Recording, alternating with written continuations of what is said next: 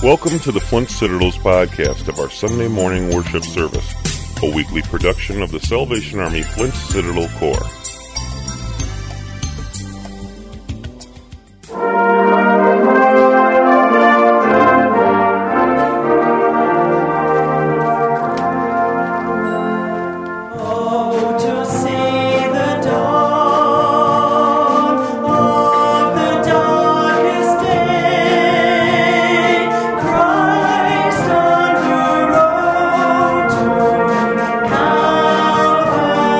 Calvary.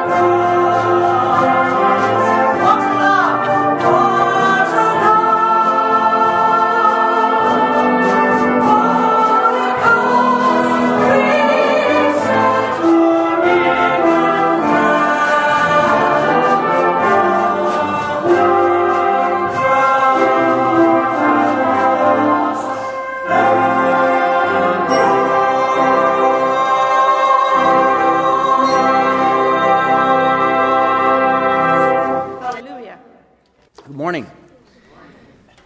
This morning, we're going to kind of go back a little ways, a couple thousand years, and we're going to look through a little window, as it were, of another culture, and look at that very problem in the home of two sisters, Mary and Martha.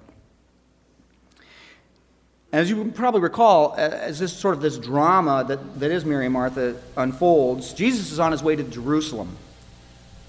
And in a way that really is maybe hard for some of us to fathom, he's knowingly on his way to his own death. A few miles before he gets there, though, he stops at the home of Mary and Martha, and he stops there because he's hungry. But he's not necessarily hungry for something to eat. He's hungry for somebody to listen to what he has to say. I got to tell you one more time before I go. He's hungry for somebody to listen. Somebody who's going to understand. Somebody who's going to feel something of the heaviness that he's carrying with him as he's making that march to Jerusalem.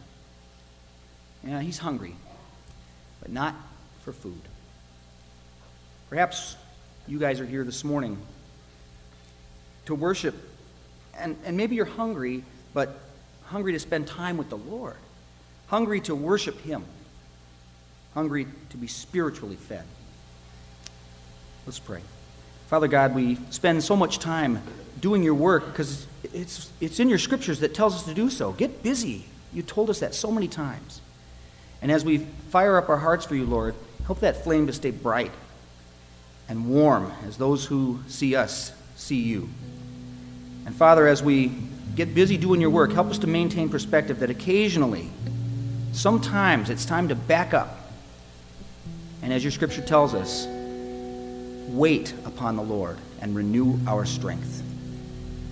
And now, Father, as we do just that, wake up our hearts and alert us to the words that you've inspired for us to hear this morning, that it might make a difference in our lives.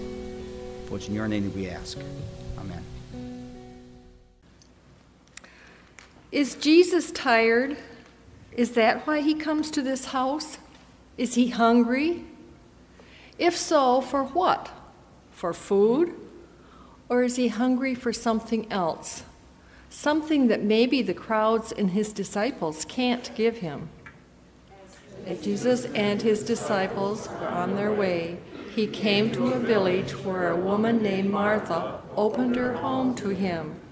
She had a sister called Mary, who sat at the Lord's feet listening to what he said.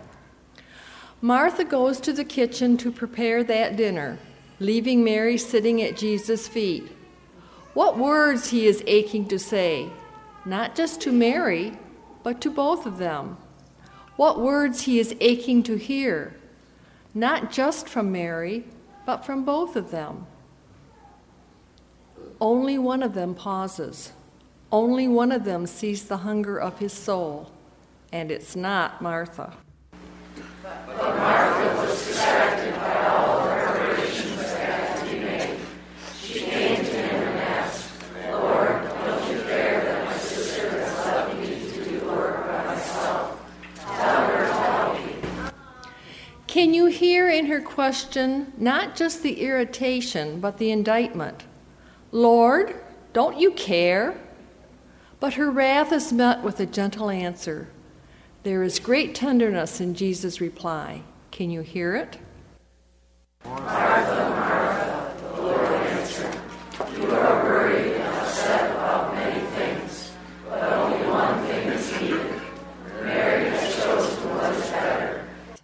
When we're slaving away in some kitchen where the pots and the pans are clanging, it's hard to hear the voice. But when we're at his feet and our heart is still, we can hear him, even when he whispers.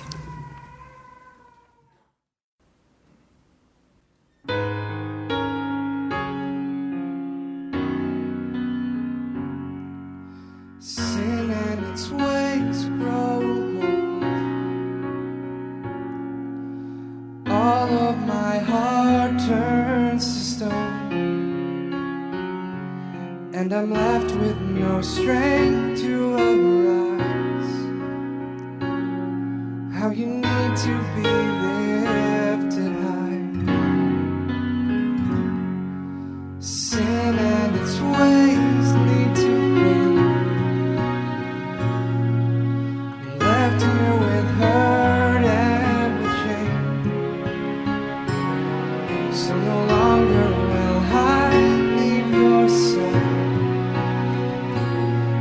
Jesus, you be lifted high.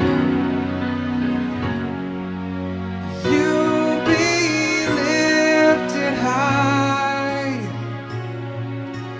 You be lifted high. You be lifted high in my life, oh God. And I'll fall to my knees, so it's you that they see, not I. Jesus, you be lifted high. And even now as I'm inside your hands, help me not to grow prideful again. Don't let me forsake sacrifice. Jesus, you be lifted high. And if I'm blessed with the riches of kings, how could I ever think that it was me? For you brought me from darkness to light. Jesus, you be lifted high. You be lifted high. You be lifted high. You be lifted high in my life, oh God. And I'll fall to my knees, so it's you that they see, not I. Jesus, you be lifted high. Oh Jesus, you be lifted high. Oh Jesus, you be lifted high. You be lifted high in my life, oh God. And I'll fall to my knees, so it's you that they see, not I. Jesus, you be lifted high.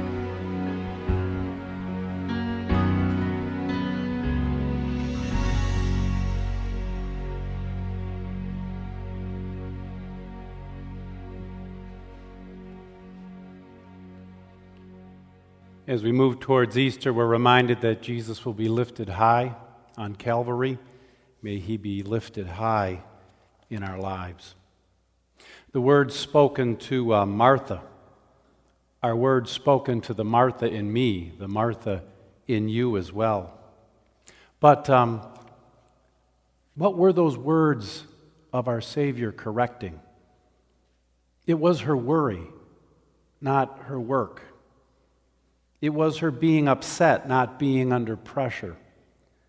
The issue wasn't her preparations, it was her distractions. There was no solitude in the heart of Martha, only a bad attitude. Let's pray. Lord, this morning I thank you for Martha, because she teaches us about ourselves, about the human condition.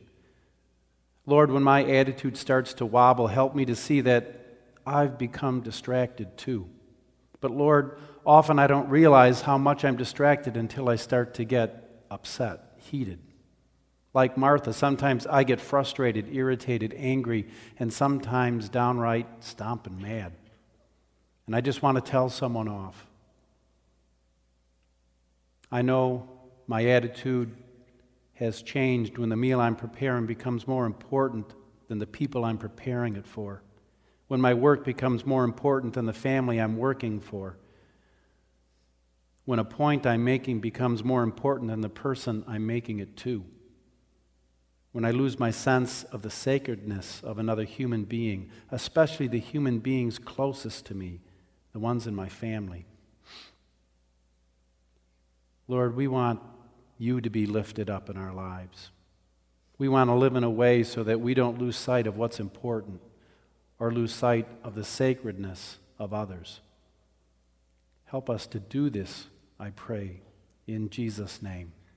Amen.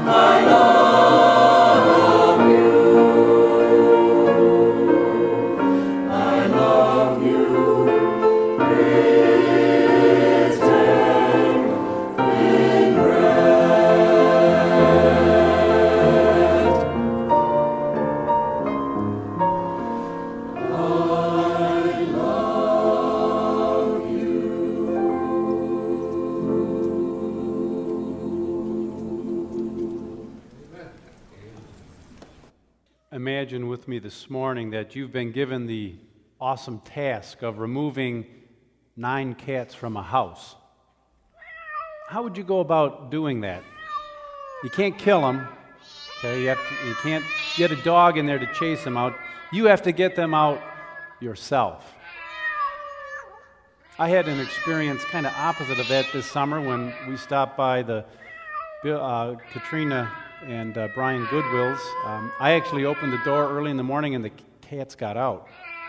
I think it's hard getting cats out of a house. Trying to get them back in is even harder, but that's another story. Dr. Roger Berkman, a Houston psychologist, has developed a personality profile that suggests that there are 4 basic personality styles. And let's see how each of those might approach this undertaking. The first type is the autocratic doer. This person would simply take charge and yell, "Scat," in an attempt to run the cats out of the house. And if the cats didn't listen, they'd be in big trouble. The second type is the detailed planner. This person would first write out a purpose statement, probably make a flow chart, and then he would carefully number each of the cats 1 through 9, and then make 9 corresponding neat holes in the door of the house. And then the plan would be like this: cat 1 will go out through hole 1, and cat 2 through hole 2, and cat 3 will go out through hole 3. And if cat 4 ran out hole number 1, then he'd have to go outside, get that cat, bring it back inside until he could get it to go out the proper hole. The third type is the enthusiastic salesperson. He would say, "No problem," and would simply open all the doors and windows, get some warm milk and some cat food, take it out on the porch, and just call, "Kitty, kitty, kitty, come here, kitty." And he would, through his persuasion, he would convince the cats that they would be much better off outside anyway. Then finally, there is the artistic, poetic philosopher. He would simply put on some music and meditate on the assignment. After about half a day, he would say, "What am I worrying about cats for anyway?" And he'd go off for a walk and enjoy the clouds or something. You know, as I describe these personality types, I see some of your faces. I see names, and it'd just be so much easier to put a face up there and everyone go, "Oh, okay, that's what he means." But, you know, that'd be kind of dangerous. So I'll let you come up with your own name and face to each of these descriptions. But I wonder, where would you place yourself in these categories? It isn't that one style is better than another style, but to say that we're all very different in how we approach life. Of course, some of us are more different than others, but that's another sermon. And you know, sometimes our differences can get on each other's nerves. You ever experienced that before? In Ephesians chapter 4, verses 11 and 12, Paul points out that God gave some to be apostles, some to be prophets, some to be evangelists, and some to be pastors and teachers to prepare God's people for works of service, so that the body of Christ may be built up. All different kinds of people with different talents building the kingdom of God up. God knows that we are different. He made us that way, didn't He? No surprise to Him. We each have different things to accomplish. Some of us are action-oriented people, while others of us are more pensive and thoughtful. Some are artistic, and some of us are even autocratic. Some of us are loud. Some of us are kind of quiet. Oh, that hurt. Oh. Yeah.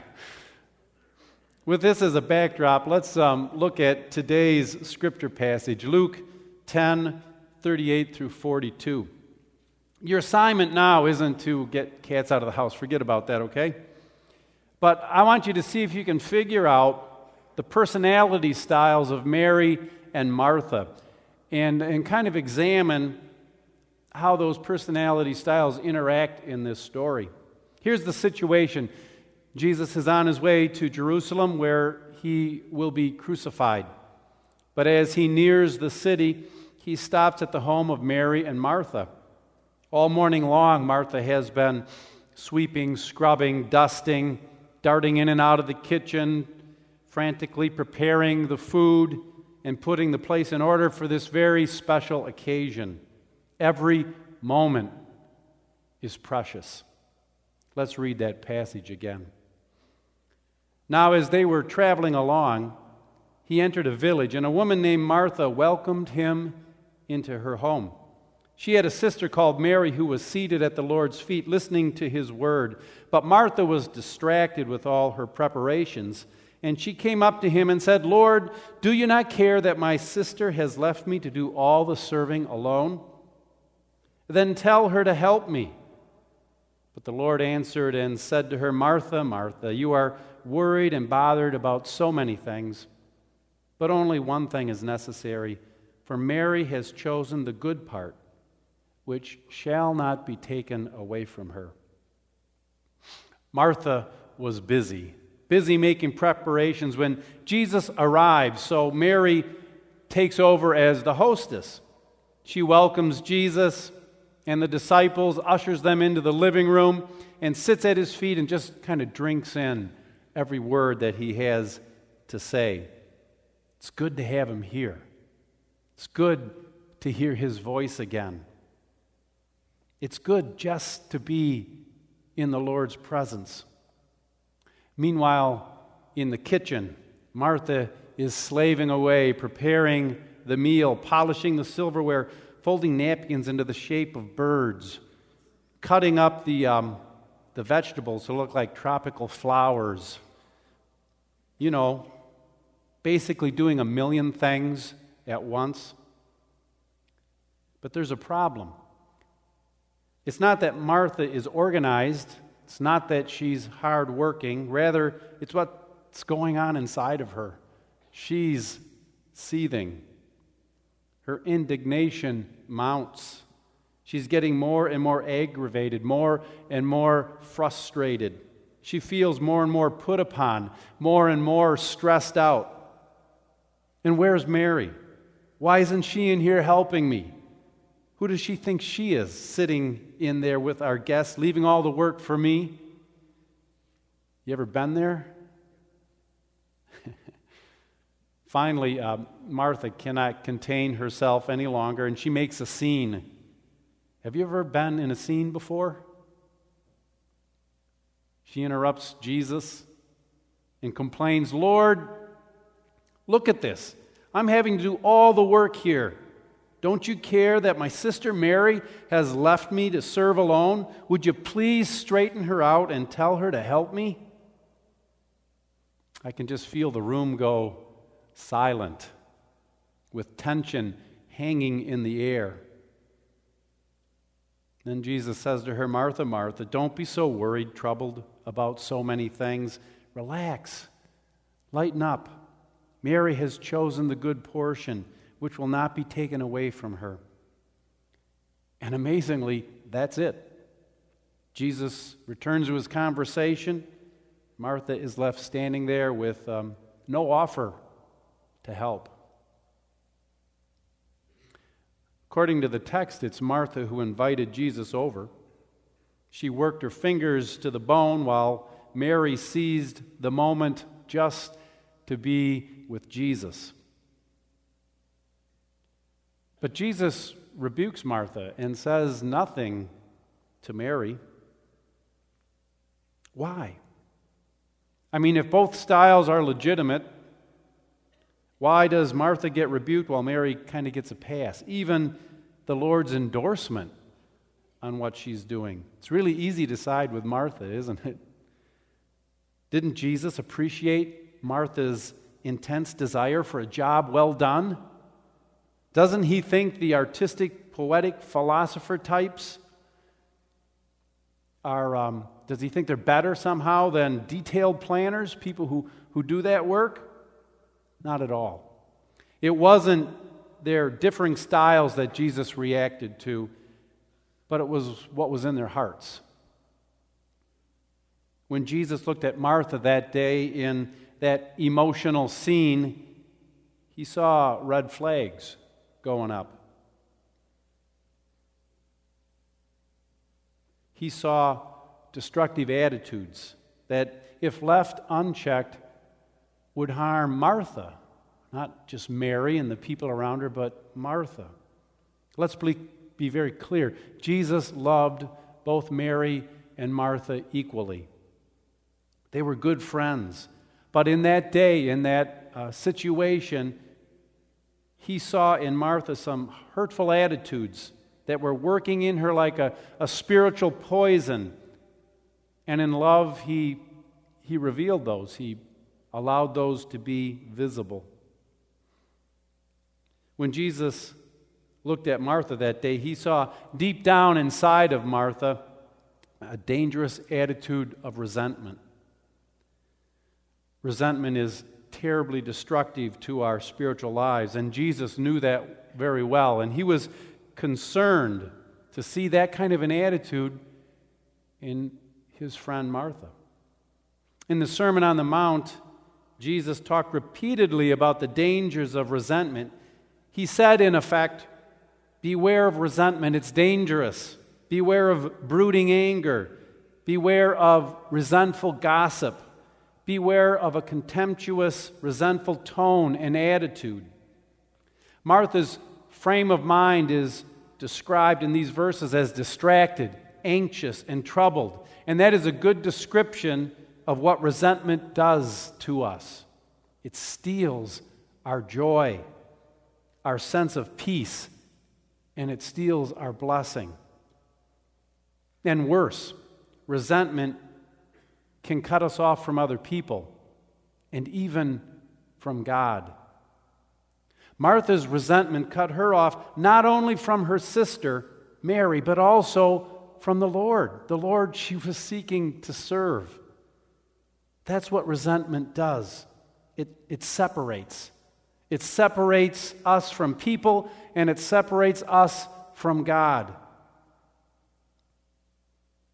So what is Jesus saying? Simply this: beware of resentment. It can absolutely devastate your soul. It can age into a terrible bitterness that leaves you a miserable person. Martha's downfall was her own narrow perspective. Martha thought her way was the only way, and she wanted to force her way on Mary. Martha tried to use guilt to get Mary to help her. She tried to make herself look good by making Mary look bad, and it boomeranged. Isn't that true that our harsh, condemning judgments will eventually come back to haunt us? When we're unkind to others, we're the ones who end up looking bad. In the Mary and Martha story, Jesus teaches us a lesson about our inner attitudes. Beware of resentment. Beware of narrowness. And beware of unkindness. Choose instead the way of grace, the way of love, the way of compassion. I think it's very important that we learn to know ourselves, what makes us tick. And some of these personality tests out there can help you to understand yourself better, like this one Dr. Berkman has created. It's also good to understand what makes other people tick. Understanding these things can help us get along better, and this can advance the work of the kingdom. When Jesus rebuked Martha, he wasn't concerned about what she was doing outwardly so much as what was going on inwardly, in her inner person, in her attitudes. He understood her innermost motives. He could see right down into the inner recesses of her soul. And I want you to know the same is true today. He knows what makes us tick. He knows why we do what we do, even when we don't understand why we do what we do. It's a good reason to get close to Jesus. It's a good reason to sit at his feet and to stay close to him, especially when we're busy. You know, if we would just slow down for a minute, humble ourselves and listen to him, even when he corrects us, Jesus will help us understand ourselves and others better. And we can use that knowledge to build unity in the church and to further the work of the kingdom of God. I'm blessed by the sense of unity here at the Flint Citadel, how folks pull together, how people rally around a need and a cause. Doesn't mean we don't have conflicts, and there aren't times maybe when our personalities clash, but the encouragement here is do not let that fester. Do not let that ferment into a bitterness that becomes a cancer that causes division. God can't bless that. We need Marthas, people who know how to organize and how to execute a plan. We need Marys, people who form deep relationships and like to share the moment. They just enjoy the moment.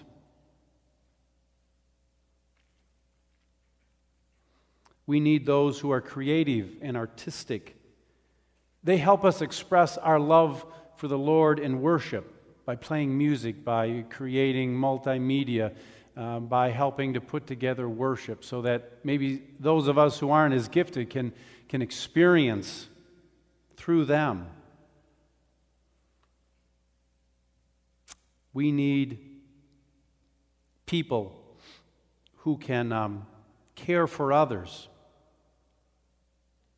And when we come together, we have a great force for helping a hurting world.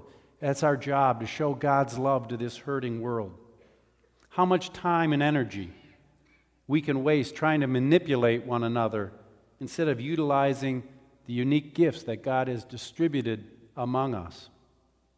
This morning, it's my prayer that we will learn to appreciate the different talents and gifts, personalities, and perspectives that God has distributed among us. And God has been generous. He has supplied us with all that we need for functioning in the body of Christ. And if we need to be corrected, if you need to be corrected today, then I pray that He'll do that as well. Every now and then, some of us need an attitude check. Some of us need to get connected back with the Lord, spend time with Him. And then together, we can refocus ourselves on the work God has for us to do. It's my prayer that God would bless you as you consider these things. Let's pray. Father, I thank you for your firmness and yet your love. Lord, so often when we try to be firm, it comes across as harsh, uncaring. And yet, Lord, you teach us that firmness, when done in love, is a blessing. I thank you, Lord, that you blessed Martha that day, even though she probably didn't feel blessed at the moment. Because, Lord, you revealed to her a need to focus on what was really important. That was the fact that you were there, wanting to share life. Father, I pray that we would learn that lesson as well. That, Lord, we would learn and continue to learn to work together as a body, to take the gospel to this community, to the people we work with, the people we associate with, people we go to school with. Lord, I pray that there wouldn't arise within us any sense of division, competition, or bad feeling. But, Lord, that we would quickly resolve those things. I thank you, Lord, that on this journey to the cross, though you had so many other things on your mind, that you took the time to care about Martha. And, Lord, I just give you the praise that you still care today. So, Lord, might your Holy Spirit speak and do your work in our own lives. For we pray it in Jesus' name. Amen.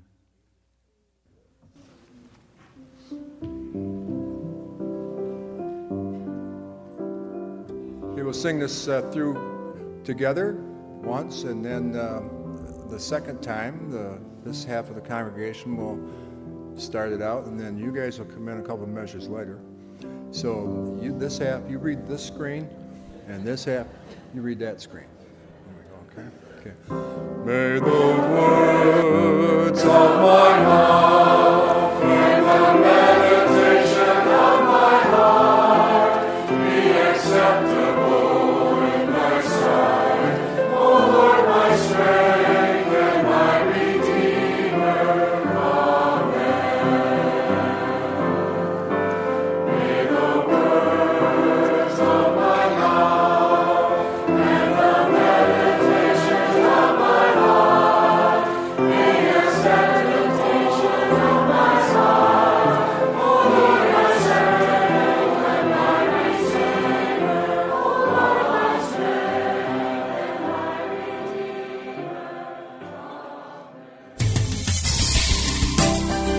Redeemer. This has been the weekly podcast of the Flint Citadel's morning worship experience. We hope you were blessed. Join us again for next week's service.